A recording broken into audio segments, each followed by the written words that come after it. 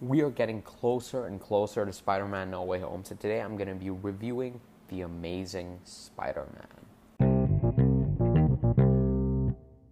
The Amazing Spider-Man was directed by Mark Webb and stars Andrew Garfield, Emma Stone, Sally Field, Rhys Ifans, Martin Sheen, and Dennis Leary. Peter Parker, an outcast high school student, gets bitten by a radioactive spider and attains superpowers. Soon he is forced to use his abilities to fight a monstrous foe. Hey everybody, welcome back to Movie Morning. Today I'm going to be, like I said, reviewing The Amazing Spider-Man 2012, leading up, obviously as part of my review series leading up to No Way Home. Now this review series has certainly been on and off because I reviewed the Spider-Man Sam Raimi trilogy months ago, might even have been like 6 months ago, maybe it's a lot less than that. But today I'm going to be finishing off the series by reviewing The Amazing Spider-Man and The Amazing Spider-Man 2, and if I have time, I may also do Homecoming and Far From Home, because Homecoming I've never reviewed, and Far From Home my thoughts have changed quite a bit, actually quite a lot since my original review. So I may do that, or they'll just be part of the ranking that happens after No Way Home comes out. And speaking of No Way Home, I am seeing the movie on December the 23rd. That's a week after everyone else. That's when it's releasing here, so that's when that review will come out. But the Amazing Spider-Man review, obviously, is up now, and then in a few days, the Amazing Spider-Man 2 review should go up. So that's pretty much my plan for how I'm going to release this, maybe in a week or so. And I'm not going to waste any more time. Let's get started. And this is a spoiler-filled review, so please keep that in mind. If you haven't seen this movie, there will be spoilers in this review.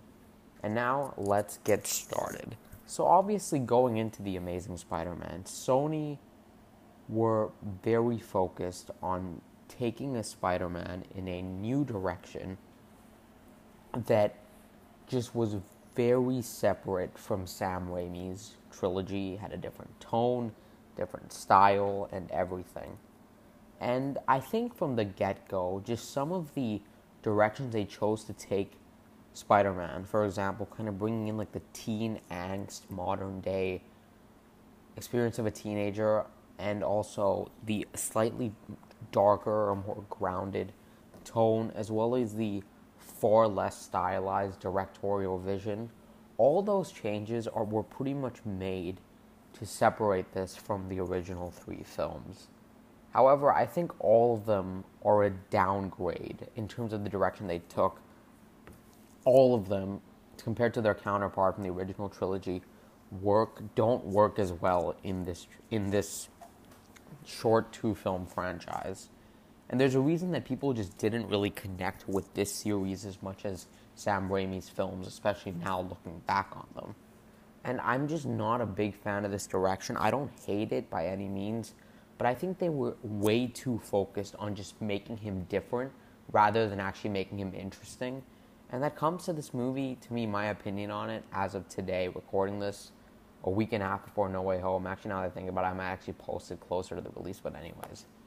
Thinking about the film right now, there are certainly phenomenal things in this movie, but it's just kind of there. It doesn't stand out like most other Spider-Man movies, and it just kind of just goes to the back burner in terms of movies I have strong feelings for, because this is not one of them. And continuing on, they brought Mark Webb, who before this only directed one film, 500 Days of Summer, which had over $200 million smaller budget than this movie, I believe. Correct me if I'm wrong. And that was a very well-received movie that I've personally never seen, but I love the choice of bringing in an indie director. And I just love the way he directs character interactions in this movie, which I'll get into a bit later. But my biggest problem with what Mark Webb does in this movie is that it just looks, this franchise, both of these Amazing Spider-Man movies, looks so drab and lifeless. And that's not even, like me just saying, there's, pointing that out. Like, these movies have little to no color, and it's really gray the entire time. It's something people say a lot about MCU movies, but I don't see it with that to this level, because these movies take this visual style, and to me it just makes it feel so dull and boring. And that's why this franchise is easily the one that I revisit the least out of the three Spider-Man movies, because there are certainly worse Spider-Man movies outside of the Amazing Spider-Man franchise. Well, I guess there's only one worse than this first Amazing Spider-Man, but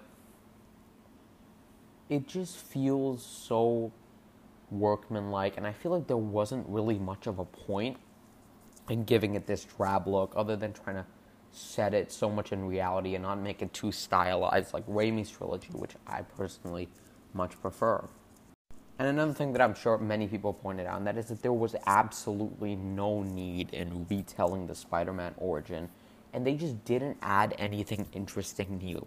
And no, the idea of Peter Parker's parents being so involved in the creation of Spider-Man isn't interesting, which I'll talk to you about that in the Amazing Spider-Man 2 review, because that's when it really starts to get on my nerves. So I'll come back and talk about that. But there wasn't any need in retelling the origin story. Now there's some genuinely great emotional moments in, the part of retelling this origin, in particular Uncle Ben's death in this movie. But I feel like it's more just a praise for Andrew Garfield because he's such a great performer that he just makes a lot of this work. Now let's talk about Andrew Garfield as Spider-Man. He's never been my preferred take on Peter Parker, but I enjoy him in certain scenes as Spider-Man. In particular, the bridge scene and the crane sequence. Those two scenes are the one that stick out to me and that I really like Andrew Garfield in those scenes. And I like him quipping. I like he says a few things which are actually funny and aren't really trying to be overly campy, like say the Raimi trilogy, which, I really enjoyed those movies, but that is something to point out about those movies. I do like Andrew Garfield as Spider-Man once he fully gets into the role. In terms of his portrayal of Peter Parker, I kind of have the reverse opinion of this as I do with Tobey Maguire, who I like as Peter Parker, but never found his Spider-Man to be what I really imagined Spider-Man to be. And when it comes to Andrew Garfield as Peter Parker, I just don't really like the angsty take on the character and making him kind of a punk. To me, that just doesn't really work. And I get it's a modernization of the character, but that's just not really what I want to see from Spider-Man personally. But it is nothing against Andrew Garfield's performance because he's great for what they want. And also, obviously, we also have Emma Stone as Gwen Stacy, and she does a really good job considering the restraints of the amount of storytelling you can do with that character because of the comic origins, which I won't get into. I'll talk about that more in the Amazing Spider-Man 2, but she's great, and I like the scenes she has with Andrew Garfield for the most part. But there's really not much to her character. And that's really what I can say for a lot about this movie, is that there's individual things I really like, but overall there's just nothing that stands out. It never goes above and beyond, and it feels really workmanlike. But with her character, I like the performance, I like the interactions, but there's not much to her other than her interactions with Peter, and that's a bit disappointing. But a thing that I actually do really like about this movie is how it kind of humanizes the city of New York itself as one people, and that's mainly shown in the crane scene where they kind of help them, and there's some really cool action that goes along with that. Like some of the action with the lizard is cool, lit way too darkly. That's something I've already complained about. It's something I'm gonna have to accept with these movies. With that said, it's cool. I like the web swinging. Overall, a lot of the classic Spider-Man isms are visualized pretty well, other than the fact that he doesn't use, the classic Spider-Man, I'd say, but the pose to shoot webs. He doesn't do that for half this movie, which I've always found very odd. But I do like the way Spider-Man is portrayed most part once he actually settles in and becomes Spider-Man. And I like the way that he really has a relationship with New York City, and in particular the way they do Captain Stacy's character and how he kind of changes his opinion about Spider-Man by the third act of this movie. I do enjoy that.